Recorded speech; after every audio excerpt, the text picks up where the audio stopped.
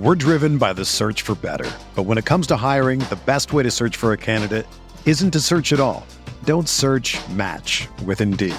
Indeed is your matching and hiring platform with over 350 million global monthly visitors, according to Indeed data, and a matching engine that helps you find quality candidates fast. Ditch the busy work. Use Indeed for scheduling, screening, and messaging so you can connect with candidates faster.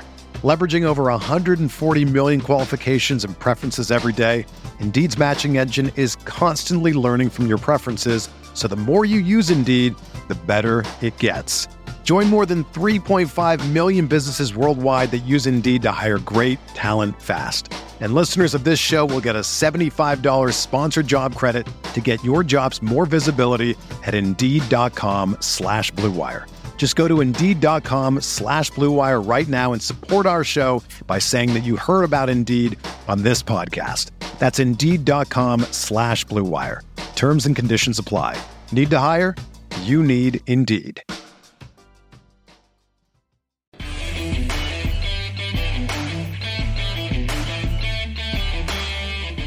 What's up, everybody? Welcome into the Monday Mailbag, although now it's probably going to be the Thursday Mailbag this week. I'm sorry I couldn't get things done any sooner. My twin sisters had their birthday this week.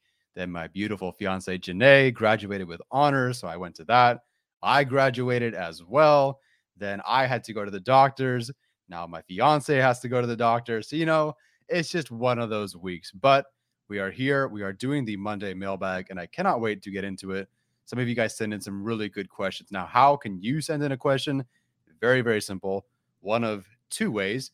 Either join our Patreon page, which will be linked in the description, and you can send in a question every week at the appropriate time, or you can join our YouTube memberships, and same thing. You add a certain tier, you can send in a question to be answered on the Monday Mailbag, which should be on Mondays. Just some weeks are different than others. So it's the Thursday Mailbag this week, but I hope you still enjoy it. So what are our questions? The first one comes to us from Bart. And Bart asks, help me compare this team to the 2006 team. Can you compare possessions and points per game and yards and points allowed for defense? Yes, I can.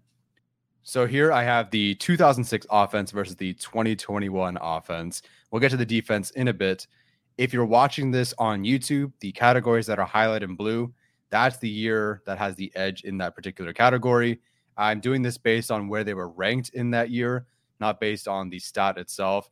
If you want to talk about the stat itself and see who's better, fine. But for the most part, it really didn't matter. So I'll go through one category at a time. EPA per play, the 2006 offense is ahead at second, 2021 offense fifth. Dropback EPA 2006 offense is second. The 2021 offense is seventh. Rush EPA, the 2006 offense, of course, no surprise, is first. The Chargers in 2021 were 16th, which isn't great, but the year prior, I believe they were 31st. So it's a huge jump for them. Now, if you're watching live, you'll see that the value for the 2021 rushing EPA is negative, which obviously you don't want to see a negative.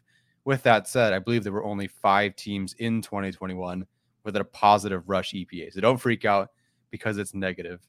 Points per game, the 2006 offense was first in the league with 30.2 points per game. The Chargers offense this past year was fifth with 27.9. Not bad for a first year. Pass blocking efficiency, just so you can compare the lines. The 2006 offense was tied for third with 89.5. 2021 offense, 87.7. Good enough for fifth. So not bad. The Chargers, being fifth, seventh, fifth in EPA per play, dropback EPA, points per game, and pass blocking efficiency, respectively, is not bad. Where it does get a little bit interesting is points per game. Now, they are tied in terms of where they ranked in each year. The 2006 offense was ranked second. The 2021 offense was also ranked second in points per drive. That said, the Chargers offense in 2021 did put up more points per drive than the 2006 offense. The offense, that year, the Chargers in 2021, this offense that was very criticized and many people wanted to fire their offensive coordinator, that offense put up more points per drive than the 2006 offense. That is huge. I did not expect that going into this. Certainly not based on all the fan criticism throughout the year. But man, the Chargers, 2021 offense, already second in the league, more points per game than the 2006 offense. And they arguably already are better on paper with better pass protection, a couple of better weapons, a better running back. And going into the second year of this system, who knows where this offense can go next? The defense, no surprise, in 2006 was better than the 2021 defense. Now, it's not, they weren't as slam dunk, top 3 in most, top 5 in most categories like the 2006 offense, but they're still significantly better than the 2021 defense. Now, if you're watching this live and you're looking at the table here, when you're looking at defensive EPA or some of these rankings, a lower number is better. So the EPA per play being negative, the more negative it is, the better the number is for defense. So in 2006, I'll just go through the categories. I won't spend too much time on this one because I think everyone knows the 2021 defense wasn't great. But the 2006 defense has an edge in every category. And these categories are EPA per play, dropback EPA, rush EPA, points per game allowed, interceptions per drive, and points per drive allowed. And that's a huge difference in points per drive allowed. The 2006 defense, 1.54 points per drive allowed, which ranks 7th. 2021 defense, 2.48 points per drive, which ranks 28th. So almost a whole more point per drive allowed by the 2021 defense. Not great, but obviously we hope that can be better. What do you guys think? Did you expect that the 2006 offense was actually worse, quotes, worse in points per drive than the 2021 offense? I didn't expect that. Let me know what you think in the comments below. All right, our next one comes to us from Marquise Joseph, and he writes, what young player is most likely to have a breakout season? Now, I definitely could have gone a couple of different ways with this one. I think Nasir Adderley could qualify for sure. I think Asante Samuel Jr. could qualify for sure. But to me, if I'm thinking of breakout, I'm talking a player that wasn't great, but has some potential and things aligning for them where they could break out and have a stellar season, at least compared to what they were and what they were having in their seasons before. To me, I do think it is Kenneth Murray in this situation. I could absolutely see why he doesn't have a breakout season this year. And I even wrote here, it's Kenneth Murray, ... if he's healthy. But to me, I think there's enough things that are aligning for him where I do believe Kenneth Murray is the guy who could have the breakout year this year. Now, we sort of fell into this trap with Jared Tillery last year, Steven in particular. Could be the same thing with Kenneth Murray. But there are just some things I feel better about and some circumstances and things that he went through last year that I hope don't happen this year that will already give him a better season, just regardless of whether he's better on the field or not. So I got 4 reasons here for why I think it'll be Kenneth Murray. 1, on and off the field stability. This is a guy who went through personal tragedy last year, who lost his brother. I can't imagine in the middle of the season with all just trying to learn the position, trying to fight for my job, trying to even get on the field because I'm hurt.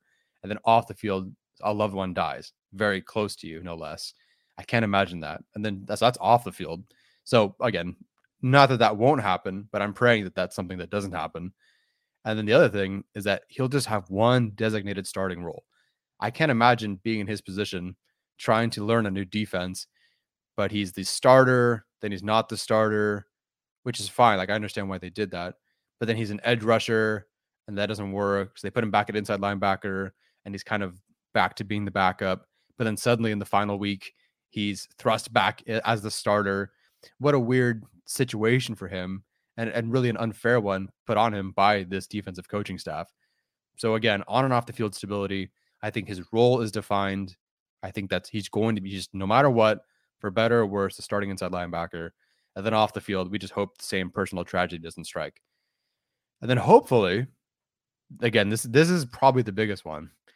I hope he won't head into the season with injuries. Now, he already had surgery, so we're already concerned. But it sounds like, based on Brandon Staley's comments, that he is going to be full speed, being able to, take on contact when training camp starts. We hope. So if he's healthy by that point and full speed, ready to go, I'm hoping that he doesn't head into the season with injuries, being banged up like he was last year. Because at the FanFest scrimmage, he had that ankle injury trying to tackle Jared Cook out of bounds, and he got hurt. And it was a bad injury. I was at the scrimmage, and he was on the opposing sideline almost the entire scrimmage in pain. Barely made it back across to the other side, where he still was sitting there in pain, didn't go back in. So I hope there's just no injury for him. I hope he just starts the season completely healthy, mentally ready to go, physically ready to go, and that'll be huge for him as is. And then against the Raiders, he got hurt again. I believe it was the same ankle injury or a different one, but it was an ankle injury, and that kept him out for many games. He returned and never really was the same either.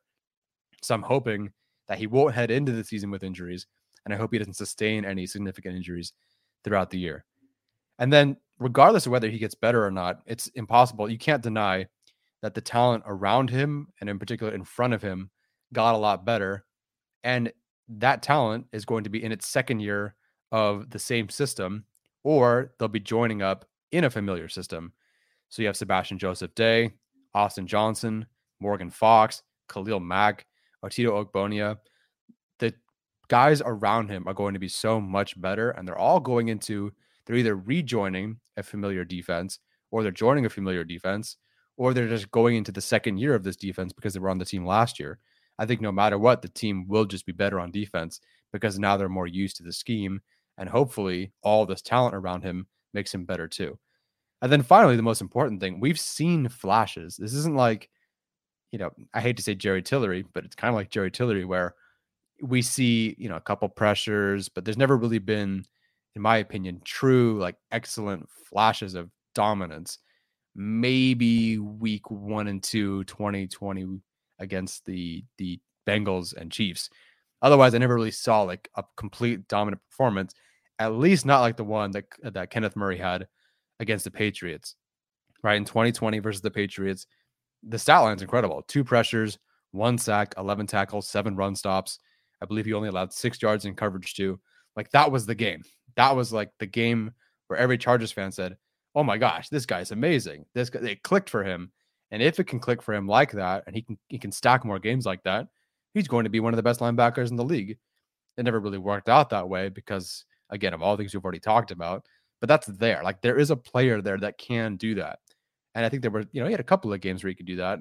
There's a game, second year game of the year, where Kenneth Murray is way downfield defending against Tyreek Hill and has a pass broken up. That's impressive.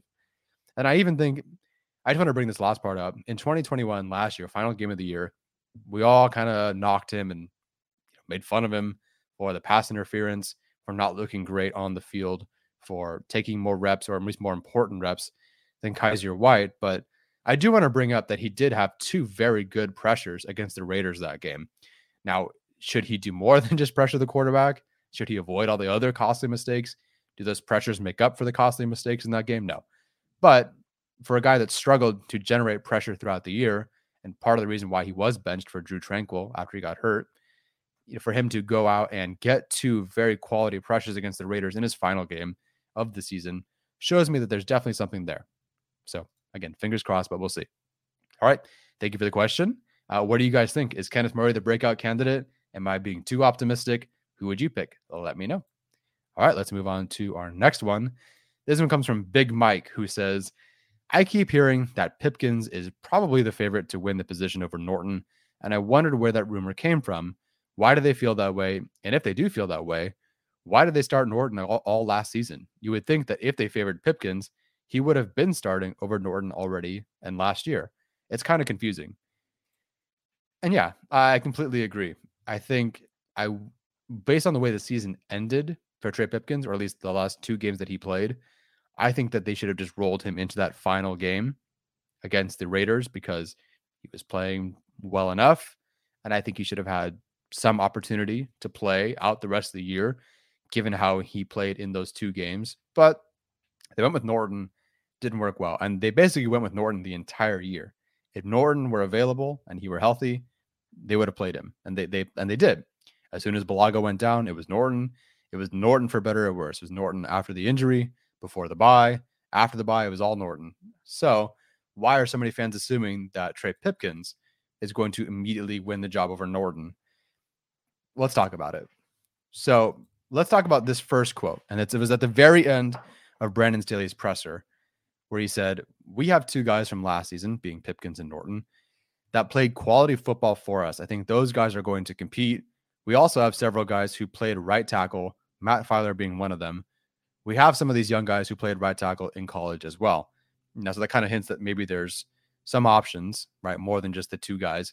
But then he circles back after that and says, "What's not lost on us is we were a very good offensive football team last year," which is true. We just talked about that. Trey and Storm played a lot of winning football for us, and we expect those guys to continue to improve. And we feel like we've added some good depth to complete the overall offensive line. So to me, it is coming down to a Trey Pipkins versus Storm Norton competition. And right now, that is what it is. If you're looking at the OTAs, it's Storm Norton, it's Trey Pipkins. That's it. Those are your two right tackle options, or your two legitimate right tackle options. So let's talk about the Storm Norton part. Why was he the starter all along? And to me, there's a number of reasons here. Number one, which we don't really know, Storm Norton just might have had a better training camp. It is very possible during practices, throughout the weeks, throughout the month, that Storm Norton was just flat out better. I didn't watch a whole lot of Storm Norton in particular. I was more watching the defensive guys, Joey Bosa, Derwin James. Can't say I was focused on Storm Norton a whole lot because we expected Brian Bulaga. So I really wasn't watching the right tackle as much, looking more for the rookies, of course, Rashawn Slater. Reason number two, and probably the most obvious reason, Trey Pipkins had an awful preseason. I don't subscribe to the idea that the preseason doesn't matter, because, does it really matter when it comes to their performance during the year? Maybe not. But how can you give Pipkins the job outright when in 3 games he allowed 9 pressures, 3 sacks, racked up 3 penalties? His pass blocking efficiency in all 3 of those games was 94.2. And in that first preseason game against the Rams, he allowed 1 pressure every 5 reps, give or take, with a pass blocking efficiency of 88.6. I couldn't think of a performance where somebody gave up less than a 90, like even bad performances, 91, 90 maybe. 88.6 is awful. That is a bad day. So that was a, 1 pressure every 5 reps, 1 penalty, 1 sack allowed.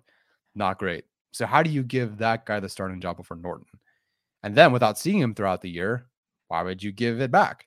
That's the last thing you've seen. And again, if Norton had a better training camp and if he was better in practice every day, why would you turn it over to Pipkins?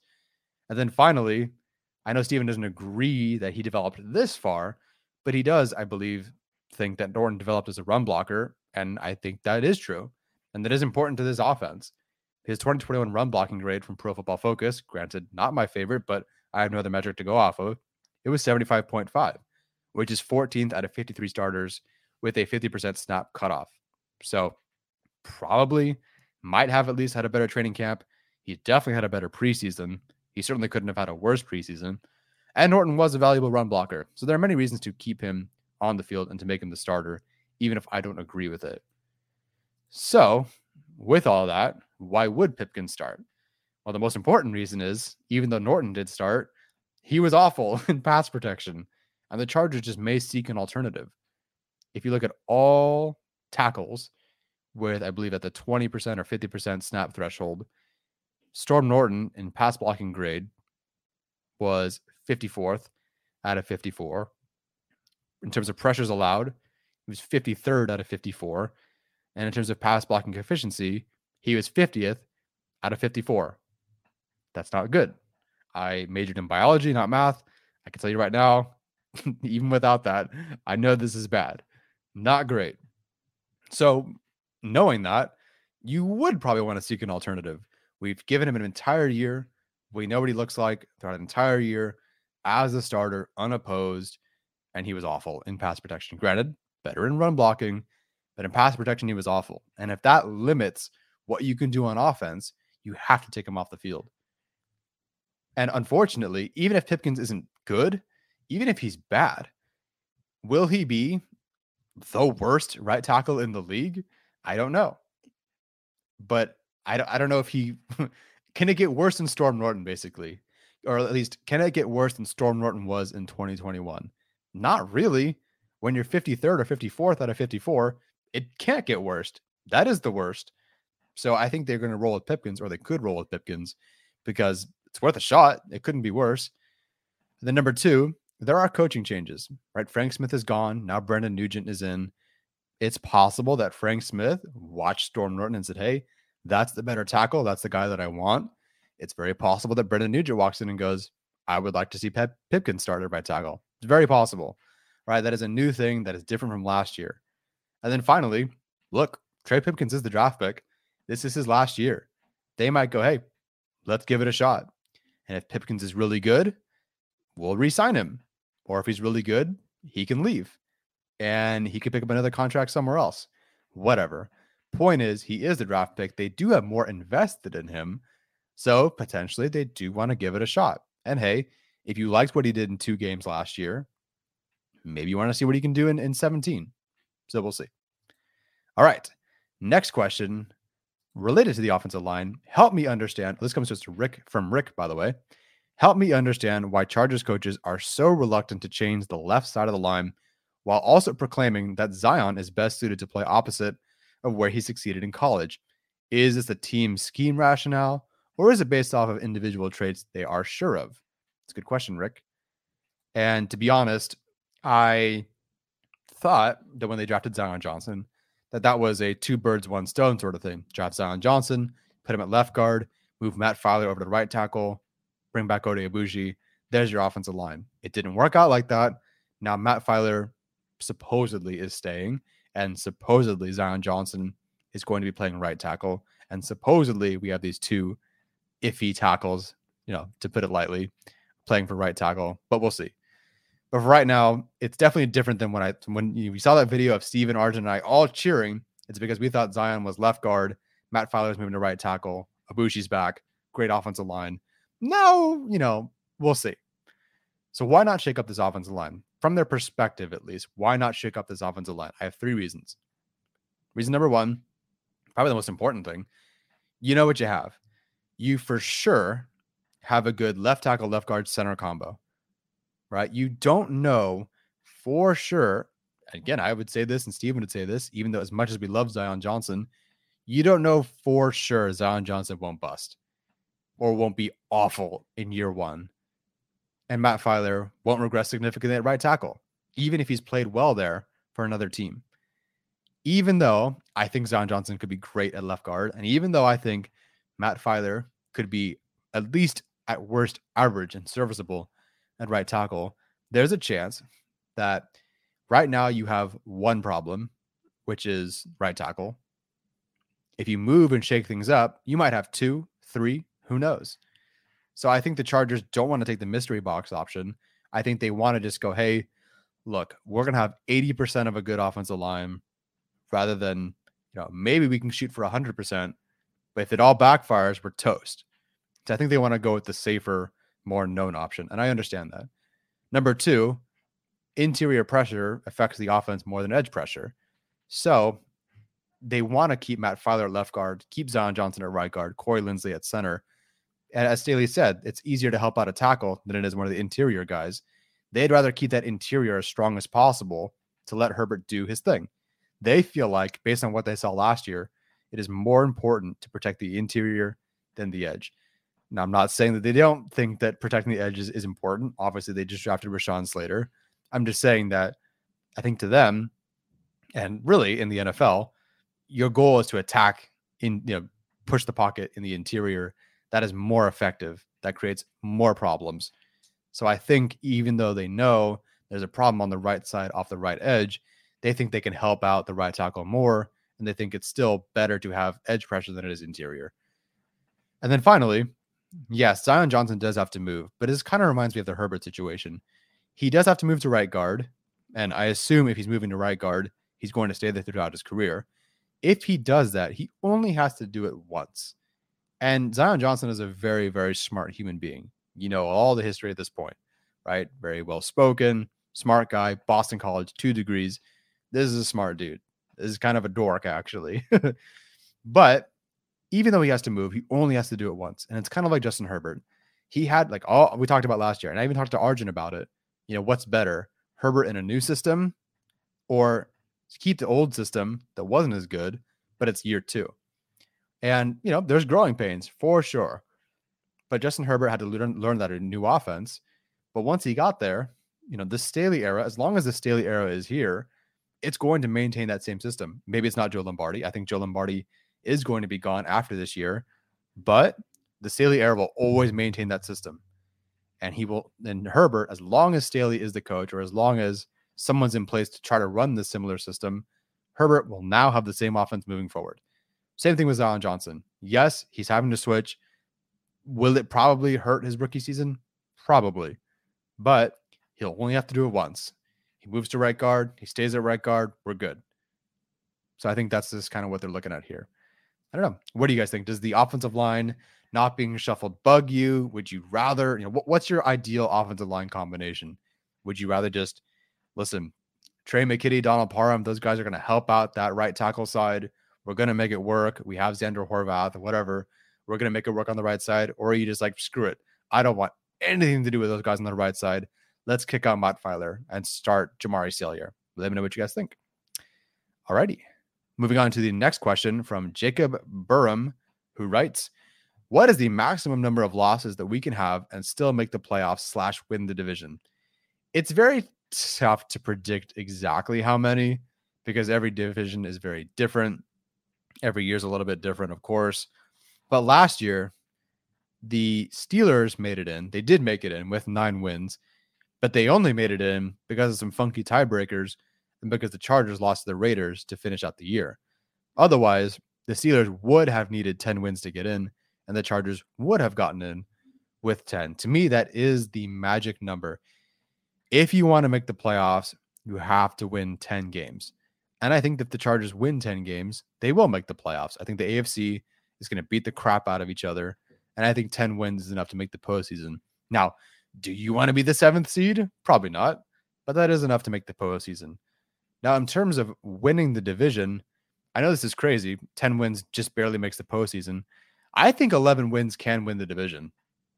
I think the Broncos will win more games. The Raiders will probably lose more games. I think the Chargers will win more games. And I think the AFC West is going to, really for the first time, beat everybody up, including the Chiefs. I think the Chiefs could take at least 2 more losses than we're used to seeing from them. And I think that 11 wins could be enough with the right tiebreakers to win the division. Shoot for 12, right? So nobody won more than 12 games last year in the AFC. Chiefs won 12, Titans won 12. Titans were the first seed in the AFC, and of course they ended up losing immediately. But 12 wins is definitely the goal, right? Well, 17 wins is the goal, but 12 is a nice realistic goal. I do think the Chargers can get there, but I think 11 wins is enough. I think you can win the division with 11, considering that this might be a year where the Broncos finally steal 1 game from the Chiefs and the Raiders maybe finally freaking win a game against the Chiefs. So we'll see. How many wins do you think the Chargers need? I think they need 11 to get in, or I think they need 10 to get in.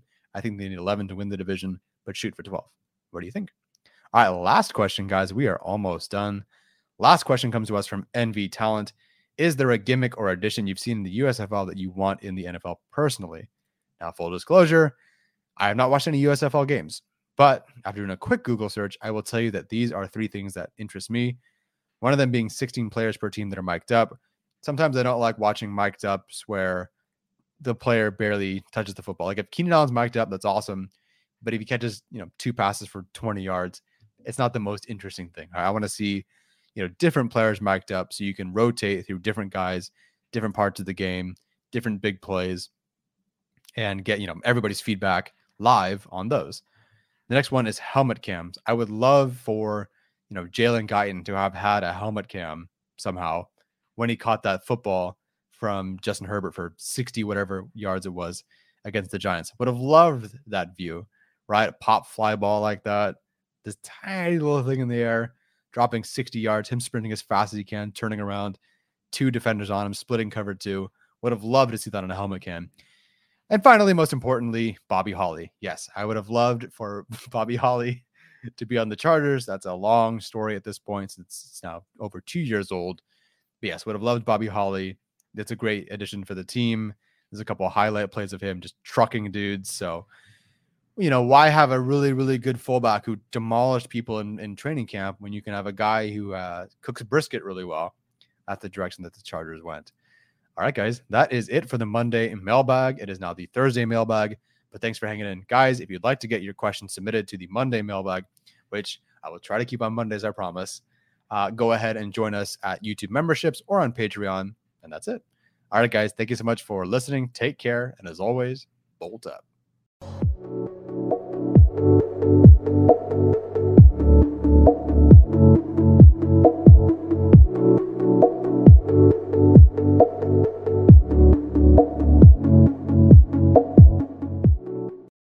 Without the ones like you, who work tirelessly to keep things running, everything would suddenly stop.